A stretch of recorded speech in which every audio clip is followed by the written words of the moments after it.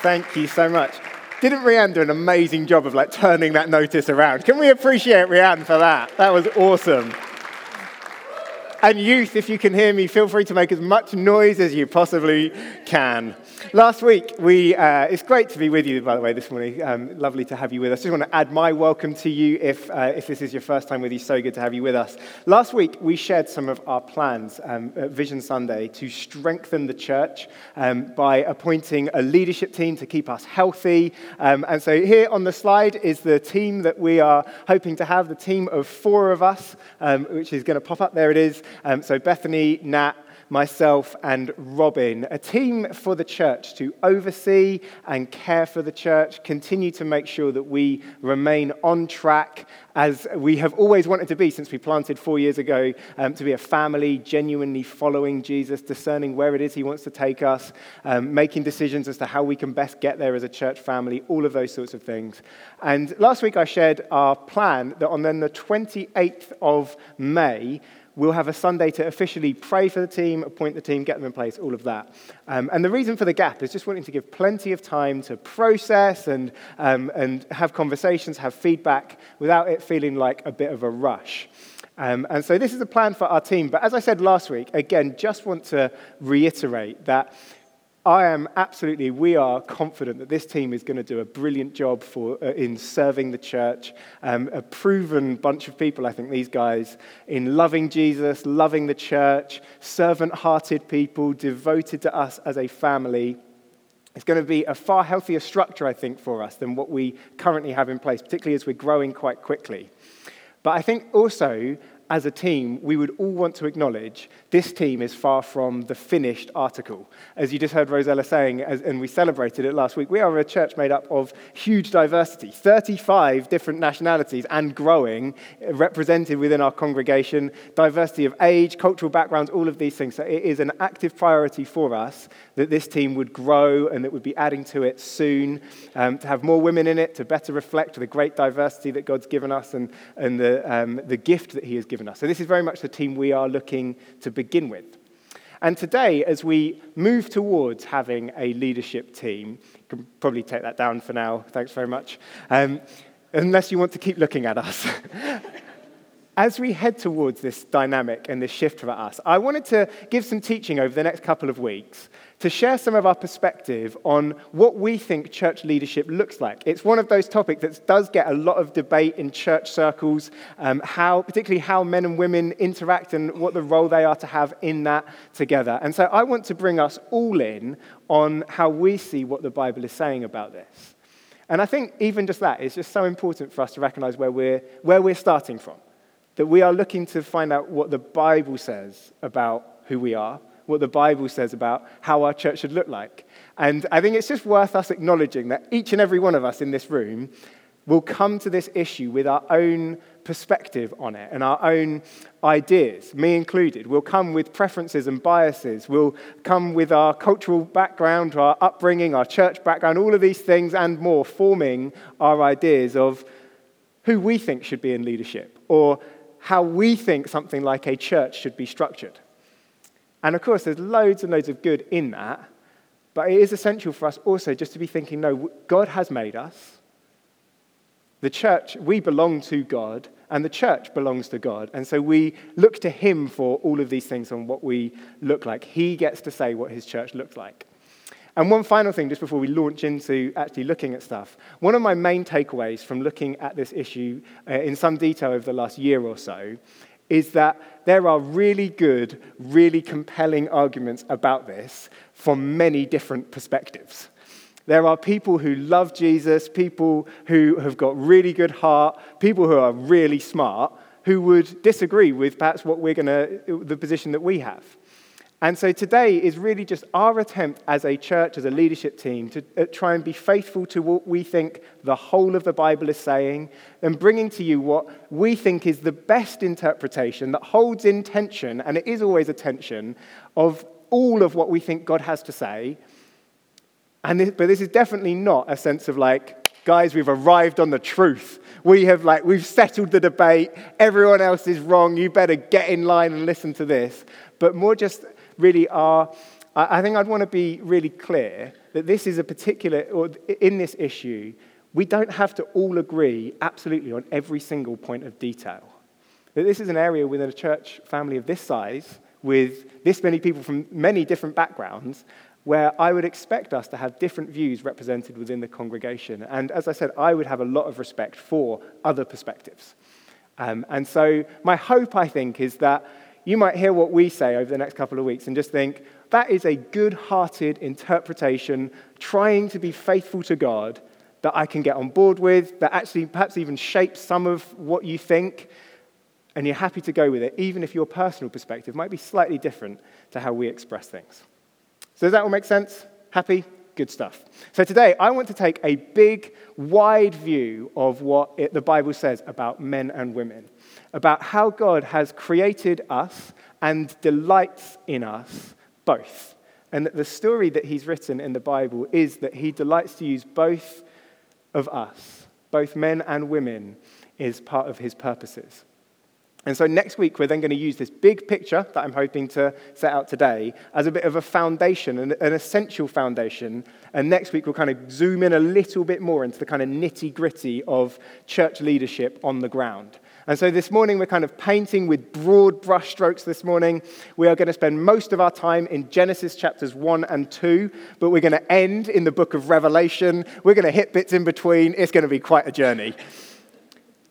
But my hope is, really, leadership team stuff aside, actually, is that as we look at it, we will just see this beautiful picture of God's perfect design in action. That his purpose has always been for men and women to work together in harmony, and how in his church he is looking to restore that. And so whether church leadership floats your boat or not, I hope that this morning you'll have something to enjoy. So we're going to look in Genesis chapter 1. Thank you for going with me through all of that preamble, but I think it's important stuff. Genesis chapter 1, verse 26, and to the end. The words will appear on the screen behind me if you haven't got a Bible.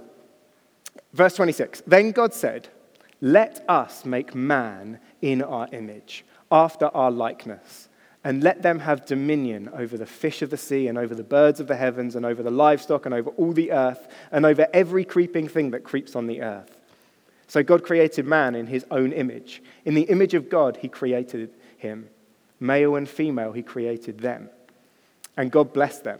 And he said to them, be fruitful and multiply and fill the earth and subdue it and have dominion over the fish of the sea and over the birds of the heaven and over every living thing that moves on the earth. And God said, behold, I have given you every plant yielding seed that is on the face of the earth, and every tree with seed in its fruit, you shall have them for food. And to every beast of the earth, and to every bird of the heavens, and to everything that creeps on the earth, everything that has breath of life, I have given every green plant for food. And it was so. And God saw everything that he had made, and behold, it was very good. And there was evening and there was morning, the sixth day. Here, God creates, as you have just heard, man and woman. To this point in his creation story, the creation story, everything has been good. The light that he made, the darkness, the water, the earth, the stars in the sky, the animals on the ground, all of it has been good, but it's incomplete.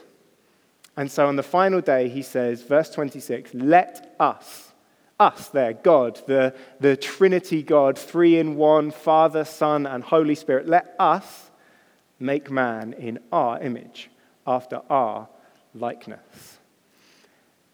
And we have in this verse the very first time in history, in the Bible, that we meet people. And I wonder if you notice there how God talks about these people. That he starts in verse 26 and he says, so God created man. And then immediately afterwards, he says, and let them. That straight away, we hear this word man, and we might be thinking, oh, that sounds kind of individual, singular, exclusive perhaps, but then immediately to God, he is thinking in terms of them, together. And this them, of course, is then given an identity in the next verse where it says, so God created man in his own image, in the image of God he created him, male and female he created them. Immediately, God is thinking male and female, man and woman together.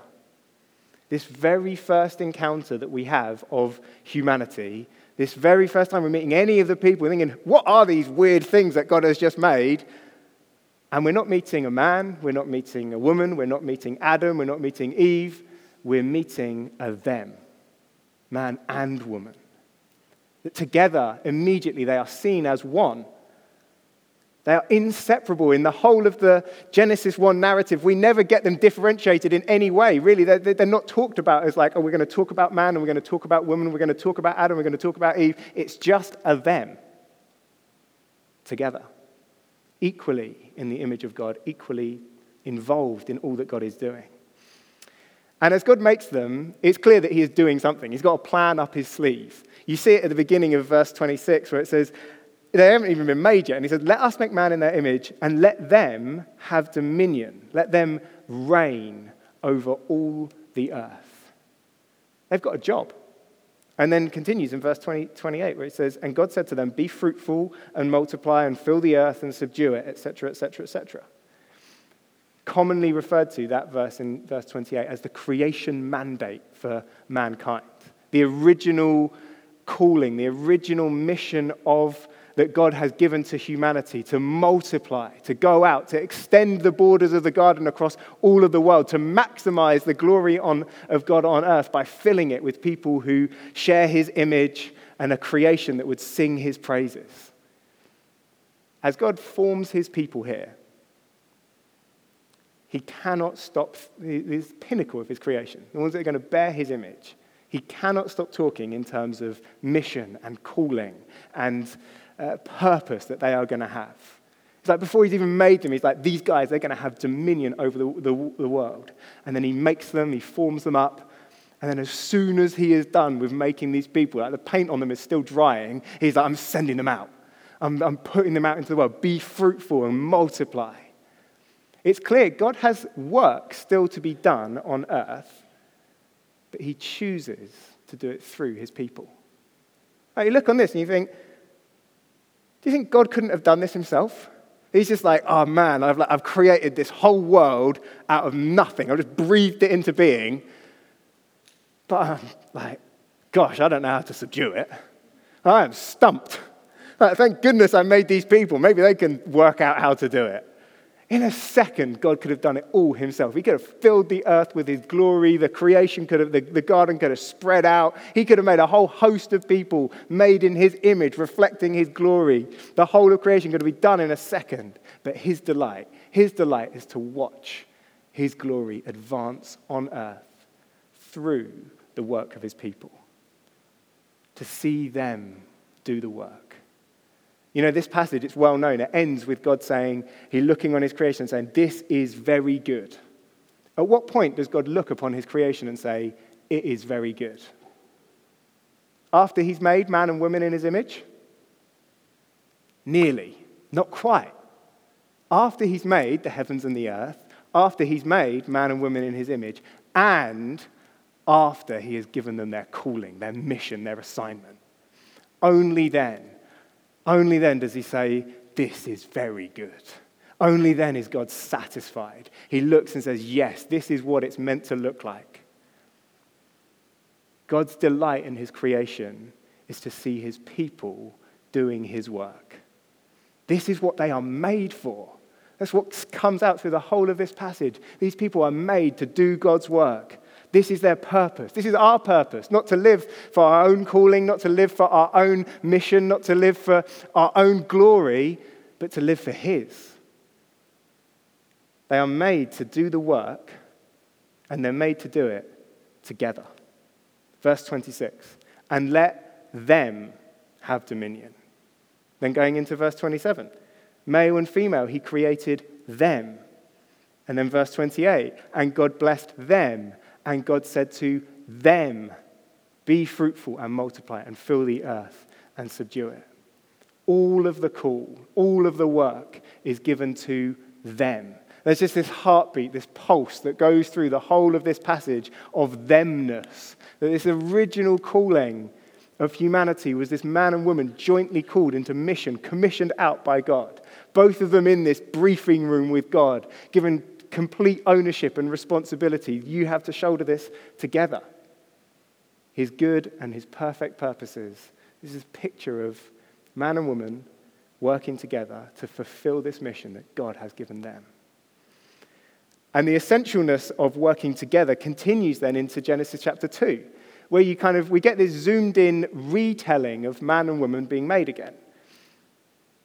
And it emphasizes again, I think, how vital this themness that we see in chapter 1 really is.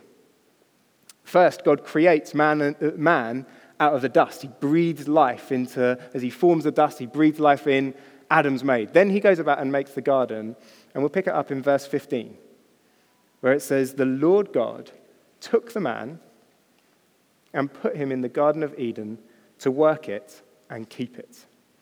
So again, work it and keep it. We're getting this emphasis on man's purpose, their mission that God has given them, created for this.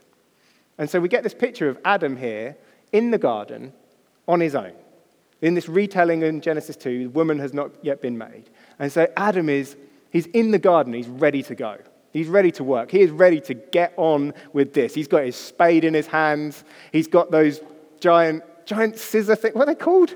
Shears. He's got the shears. He's raided home base. He is ready to rock. He's probably got one of those like backpack sprayer thingies that you can get. And he's like, I'm ready to do my thing. Like, I am going to water those hydrangeas. I am going to prune those azaleas. I won't give you any more examples because I don't know many flowers. And as we read through then the next verses of Adam in the garden, ready to work, you might think, this guy's just going to nail it, surely. Like, you would not believe the roses that Adam got. The crops just towered up. He had this little herb garden over here. Like, Adam was a dab hand at nursing that basil. Like, you're just like, this is going to, it's like a perfect creation. Adam has quite literally been made for this. He's in his sweet spot. It's all going to go great. Verse 18.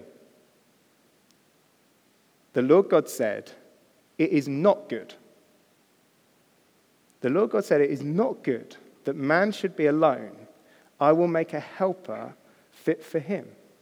So here we go. We've got Adam in his place of work, in his place of calling, made for this. And God looks at it and says, this is not going to do. This won't work. That Adam trying to perform this mission on his own is not good. That Adam, you need some help. And this word helper that we see, referring to the woman, it might sound a little bit kind of belittling perhaps, but actually it's a word that really helps us understand what it is that God is trying to communicate through this passage. It's one of those classic words that's really hard to translate from Hebrew into English directly. So best is to kind of understand, how does the Bible use this word elsewhere in the Old Testament? 20 times it appears, and nearly always it is referring to God coming to the aid of man. Here's just a couple of examples. Psalm 70, but I am poor and needy. Hasten to me, O God. You are my help and my deliverer. There's that word, help, and my deliverer. O Lord, do not delay. And then how about this in Deuteronomy 33? There is none like God, O Jeshurun, who rides through the heavens to your help, through the skies in his majesty. This picture of a helper that we get is not a kind of, oh, Adam, would you like me to make you some lemonade and get past you the weed killer? This is a helper that rides through the heavens to help. We find this word most used actually when God is coming to the rescue of someone who is so desperately dependent on their help, is insufficient, obviously in need. It's the word that Jesus uses to speak of the Holy Spirit. That I will send you a helper. When the disciples are needy, they're powerless, they are quite clearly insufficient to do all that they are called to do, Jesus says, I'll send you a helper, and that helper will come and fill that need that you are so aware of. That's what's going on here. That what follows on from Adam hearing these words from God, you need a helper, is actually a fairly bizarre scene that unfolds, where God basically sits Adam down, and he's like, right, I'm going to bring you each and every one of the animals that I have made, one after another, and you are going to name them. It's like an interminably long day at the office here for Adam. It's like, I'm going to bring you all the panthers, the falcons, the hyenas, the mongooses, the mongoose, the platypus. Imagine meeting that fellow for the first time without any warning. It's like, what are you? Brings them all, to name them. But it's clear that there is also something else going on, because after that procession, in verse 20 in chapter 2, it says, "But for Adam, there was not found a helper fit for him." So through this kind of enormous conga line of animals coming along, God is doing something. He's not actually hoping to find a helper for Adam, like give that giraffe a spade, see what he can do. No, he's trying to show to Adam, animal after animal after animal, that in all of the created realm, the help that you need is not yet here. Each animal that comes builds the tension. It's making Adam see for himself the lack, that there is none like him, to feel it, feel the inadequacy of him on his own, feel his own incompleteness. That the mission that God has given them, the call that God has said, just cannot happen without one like me working alongside me. And so God puts Adam to sleep, takes a rib, fashions a woman, and then in verse 23, you sort of feel the outburst of joy from Adam. It's like, this at last is bone of my bone, flesh of my flesh. She shall be called woman. There's this eruption of fulfillment. At last, like this is the one that I have been waiting for. This is what I've been lacking. This is the one I've been missing. I need this help. She is coming in to complete my incompleteness. It's instant recognition from Adam, of this is someone that's just like me, but also different. She shall be called woman. He knows in this instance what he's not lacking manpower. He's not like, to do the work, give me another Adam. He doesn't need some buddies around him, doesn't just need muscle or more people resource added into the project. He's like, no, to do this mission, I need one special, unique person. I need a woman. I want us to see something of what the dramatic movement is happening here in Genesis chapter 2. Who is the one that in this chapter is presented to us, standing in the garden, inadequate on his own? Who is pictured to us as the one that is unable to do the work that is required? Who is the one presented to us as dependent and in need and insufficient? It's the man. And then who is the one that is shown to us to be the answer? The one who actually all of creation in this moment is actually awaiting. The one who is unveiled as the vital piece, the key, the fulfillment of God's, the key that will come to fulfill God's purposes. It's woman. On his own, man can't even get started in this job. But as soon as the woman comes in, the mission gets going. The very next verses we read, they join together in one flesh. And they make a start on the call of chapter 1 to be fruitful and multiply, to start to advance God's glory on the earth.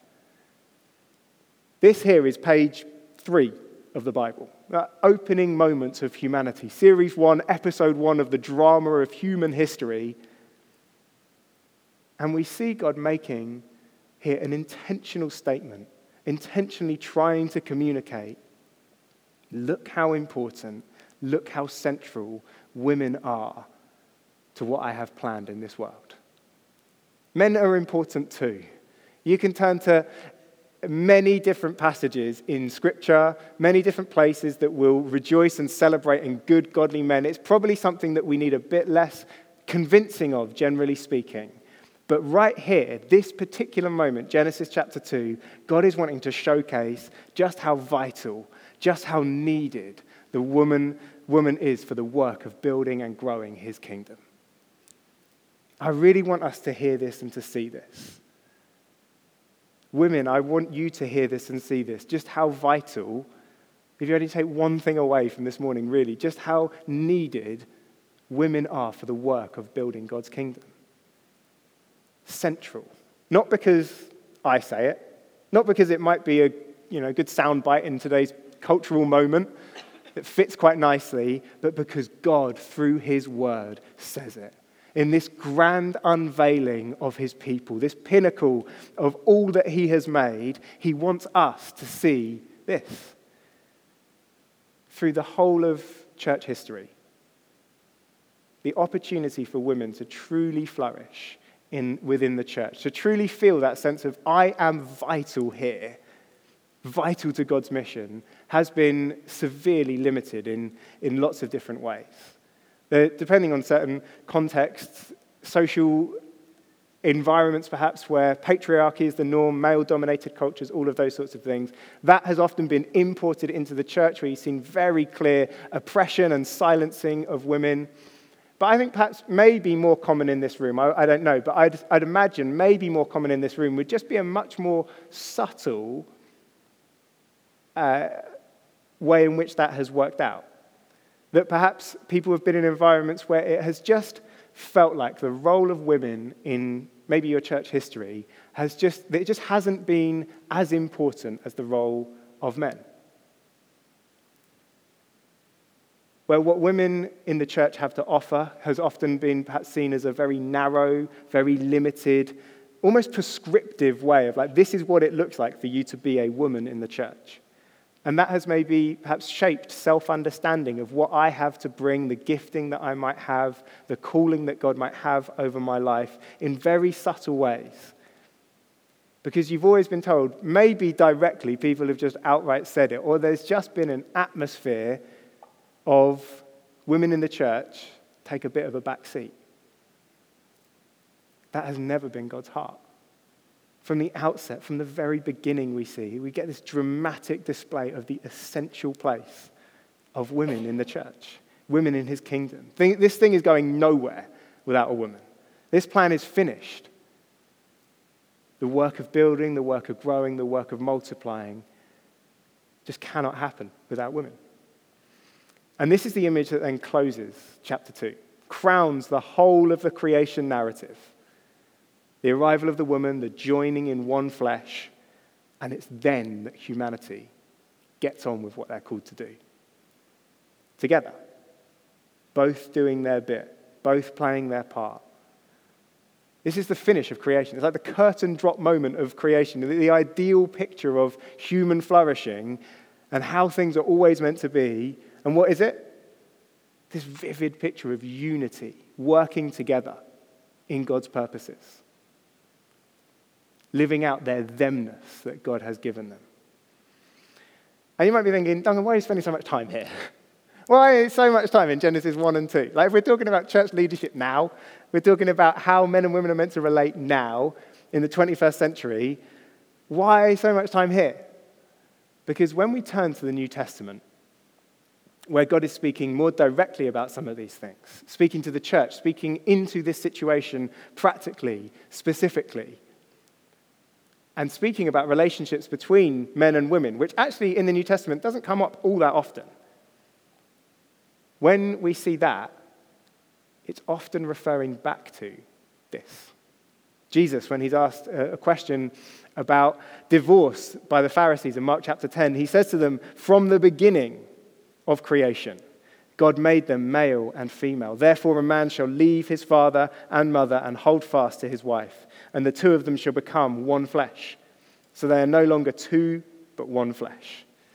Quoting from and applying a mix of Genesis 1 and Genesis 2 into the relational situations of the day. Paul in Ephesians chapter 5, when he's talking about marriage, in the same way, he says, in the same way, husbands should love their wives. And I won't read the whole passage, but grounds it then back in, therefore a man shall leave his father and mother and hold fast to his wife, and the two shall become one flesh. Similar to Jesus, he's quoting from Genesis 2, speaking into the very practical relationship issues of the day. And then in the very complex head-covering passage in 1 Corinthians 11, which I'm afraid we do not have time to get into today or next week. But if you want to know more about it, you want to talk about it, feel free, honestly, come and chat with me. Very happy to. It just takes so much of our time to get into all of the weeds of it. It's complex, but it's so helpful for our context because it's one of the only places where Paul is directly talking about man to woman relationships within the church of non-married couples, non-married people, how men and women should relate together in the church. And through his argument, which again, I won't read it all out because it's quite long, but he's forming the basis of his reasoning throughout. In verse 8, he says, "For man was not born from woman, but woman from man." And then in verse 12, "For as woman was made from man, so man is now born of woman, and all things are from God," drawing again on the creation, Genesis 1 and 2 principles. And the thrust of this passage is about Paul wanting to make sure that women, all women in the church, are treated with dignity and honor in a culture that very much did not show women dignity and honor. And he's supporting it with these clear, direct references back to Genesis chapter 2. The point I'm trying to make here is that whether it's relationships between men and women in the household or in the church, this harmony of Genesis 1 and 2 is the touchstone that Jesus and Paul and others are keeping on coming back to. And Jesus and Paul, they're experts in the law of God, as were much of their audience. So you might expect they just dip back into that. Now, that's the wisdom that God has given the people for conducting their relationships. Or you might think Jesus surely has come to show a whole new way forward. There's like unveiling a whole new thing. But they don't. In each and every example, they're reaching all the way back into the creation story. So in creation shows you the wisdom that you need for today. It's revealing to you the pattern of how your relationship should be, applying it into very real, very practical issues, the detail of everyday life, marriage, interplay between men and women in the church, saying what you see in Genesis 1 and 2 should inform how you relate today. And as Jesus quotes Genesis 2 here, we see that he is coming to preach this dynamic of unity and harmony into a broken world. Because he's speaking about divorce. He's speaking it into broken relationships. The fractured, shattered nature of the relationships that we know today to be our default setting. Ever since the fall. At the fall, just 6 verses and 1 bite of a piece of fruit after this picture-perfect scene that we had at the end of Genesis chapter 2, the curse of sin entering into the world. And one of the things we see in the curse of sin is it particularly impacts relationships between men and women in an explicit way, destroying this unity, bringing discord and brokenness and opposition between men and women. The ESV translation, I think, does capture it pretty well, where it says, where God's saying to women in Genesis 3:16, he says, "Your desire shall be contrary to your husband, but he shall rule over you." Now again, the precise meaning of this verse is notoriously hard to pin down. But I think at its very simplest level, it's clearly speaking of disharmony and discord that will come between man and woman as a result of sin entering in. This disunity that is just now the air that we breathe, isn't it? That is so familiar to us that men and women would have strife and difficulty that an alternative is almost impossible for us to imagine. It's just baked into our systems and the structures of today. Every civilization of every country through every century, there has been disorder between man and woman. That is so part of our history, we just don't think of it being potentially any other way. That instead of having this togetherness, there's this grasping for power and struggling against one another, which overwhelmingly, of course, has seen women suffering at the hands of men. And we are seeing this all the time at the moment. Things like the Me Too movement, which exposes the abuse and the manipulation of women in Hollywood, just happening in some of the most powerful, most rich parts of our nation and of our culture. We see it in people like Andrew Tate, who's in the news a lot at the moment. Someone with clearly misogynistic views, but being so popular around so many people. See it in so many sexual misconduct allegations in the top echelons of UK government, just ongoing. This is meant to be the most progressive, advanced, accepting society the world has ever known. We long for this. We long for unity between man and woman. We just can't make it happen.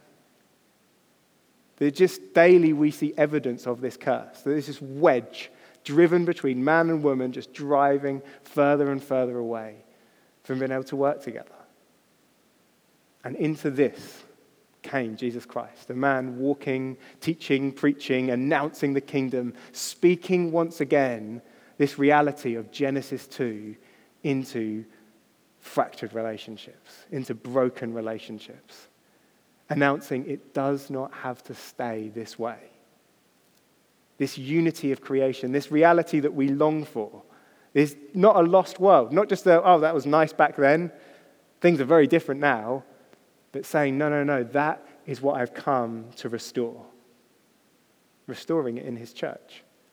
Here's Paul again in Galatians chapter 3. He says, there is neither Jew nor Greek, neither slave nor free. There is no male and female, for you are all one in Christ Jesus. That the disharmony between man and woman, this wedge that's driving and separating them, now being healed in Christ Jesus, in Christ alone, like we were singing before. Now, of course, this verse here is reaching further and wider than just relationships between man and woman. But it does include this. It does include this kind of reversing or undoing of the curse that was spoken over humanity, making us one, bringing us into unity, whole in him. Because of verses like this, Paul can say to his church, in Christ, man and woman can now start to find peace again. In Christ, marriages can really start to be what they were designed to be again. In Christ, the oppressive structures of the world can be turned on their head and subverted within the church. Last Sunday at Vision Sunday, we spoke about being a priesthood. The idea that each of us are priests and called not just to be a chosen few in the church, but all of us called to this role of being honored by God and given a vital, needed role in the church. And really, I don't think there's any better picture in the New Testament that displays that this Genesis 1 and 2 dynamic of themness is now being restored in the church today. Here's Revelation chapter 5. And we have a scene here, just a bit of context, a scene of angels and people in heaven. They're worshiping Jesus, and they're singing about the church down on earth today. And this is what they sing to Jesus. They say, worthy are you to take the scroll and to open its seals, for you were slain. And by your blood you ransomed people for God from every tribe and language and people and nation, and you have made them a kingdom and priests to our God, and they shall reign on earth. Now, if you needed one single text to show that the way of the kingdom of God is also the way back to Genesis chapter 2, and it's happening in the church now, I think this is a pretty good one. That by his blood, Jesus is gathering in a people from every tribe, every people, every language, every nation. Again, see the inclusivity of that. See, as no caveat, whoever you are included and drawn in to be priests. That as we looked at last week, this role of priest explicitly, clearly in the Old Testament, this was a male-only role to be performed only by men. And now everyone gets to get in on it. Men and women from every tribe, language, people, and nation, working together as priests. Priests that extend the glory of God throughout the world, just like Adam and Eve were called to do in the beginning. Priests that, as it says in verse 10, and they shall reign on earth.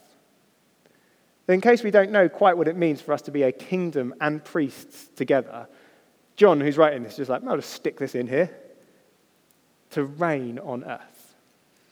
Now, I would want to exercise caution about picking up a verse like this and just running with it and extrapolating out from it your entire theology about men and women in leadership. Because I think, as we'll see next week, the Bible wants to add more texture, more nuance to things that we have to take into. But what we are seeing here in this picture explicitly about the New Testament, explicitly about what the church is today, is this all-inclusive picture of a people coming together, to reign together, to be in authority together, to lead together, with no exceptions stated, no caveats, and phrased in a way that I think almost seems to be a deliberate parallel to the original call back in Genesis chapter 1, where it says, and they shall reign on the earth, in verse 10 in Revelation 5, sounding those same notes as, and let them have dominion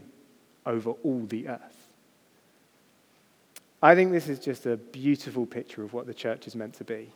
All kinds of men and women coming together and priesting together, reigning together, ruling together, like we were always meant to do. Like in the beginning, like at creation, working together to build God's kingdom. It needs men and women working together. This should have big implications for who gets to lead within our church. But putting aside church leadership for a moment, I just think in all areas of church, there's just something beautiful, something wonderful about harmoniously, as a family, being made up of men and women working together, being united together, recognizing we are at our best only when we are doing it together, building church together as men and women. Reflecting in our own unique ways what this image of God really looks like. I think we see it happening in something just as simple as like I'm serving on the welcome team and I'm serving with men, serving with women, and you see the beautiful picture of it. You saw it in our worship time, like lots and lots of different voices coming out of a man and a woman and a man and a woman. It just the beautiful diversity of God's kingdom. We can kind of miss that because it happens all the time around us, but the beautiful diversity of God's kingdom is man and woman coming together and 35 nations and just seeing the wonderful tapestry that he makes. I think this should form within us just this deep appreciation for the other sex. It's like, you are different to me. But I just couldn't, without you, we couldn't do and be all that we are called to be. I couldn't be all that I'm called to be, just like Adam in the garden, without the other sex around. It completes God's church. And this is only possible in Christ. Only possible in a people living in the kingdom and walking by the Spirit.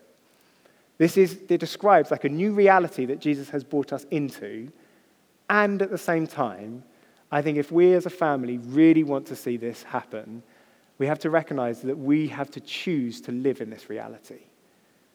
And what this means is us choosing to turn away from perhaps stereotypes or views or images of the other sex that culture would so gladly provide us with. And just say, no, I'm going to choose not to objectify that person. I'm going to choose not to have a default perspective and posture of suspicion towards them. I'm going to choose not to patronize or belittle or demean or ridicule, whether outwardly or inwardly. And instead, I'm going to choose a posture of love towards the other sex. I'm going to choose to believe and see their essential goodness in God's creation for the purposes of building his church and advancing his kingdom. I think that from Genesis to Revelation, the picture that God is wanting to show us, his heart is he longs for men and women to be in this together, doing his work, vital in creation and now restored in his church, reigning together today. And this is just part one. So next week, this big picture that we've looked at today, it'd be like the necessary backdrop that we have to then start to get into some of the nitty-gritty, the framework that we need to start to interpret some of what the New Testament has to say on these things as we look at particular questions of eldership and church leadership and our particular model of leadership. But for now, I'd love to pray for us.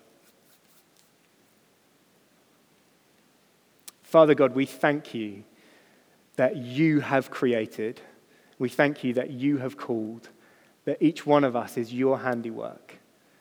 And again, we just submit ourselves to that reality, that you have made us, you have called this church into being, that you get to say what we're like as individuals and as a family. Again, we just ask, would you help us to come under that, to recognize your handiwork? And we thank you for this wonderful picture of the story that you have made of us working together in our difference for your glory. And I pray, God, you would help us to appreciate this, to love it as you love it. Help us to lay down perhaps some of our own things that we are bringing to this, our own preferences, own biases. Help us to be a family that truly lives this out. This wonderful, beautiful dynamic of men and women called together, working together, needing each other for your glory. Amen. Amen. Thank you so much for coming. Wonderful to have you with us. Don't forget worship and prayer this week at Luther King House on Thursday. Again, look out for communications on where to go. Looking forward to that. Should be great. And we'll see you next time, hopefully, for part 2 on this to complete the picture. Thanks so much, and do stick around for tea and coffee.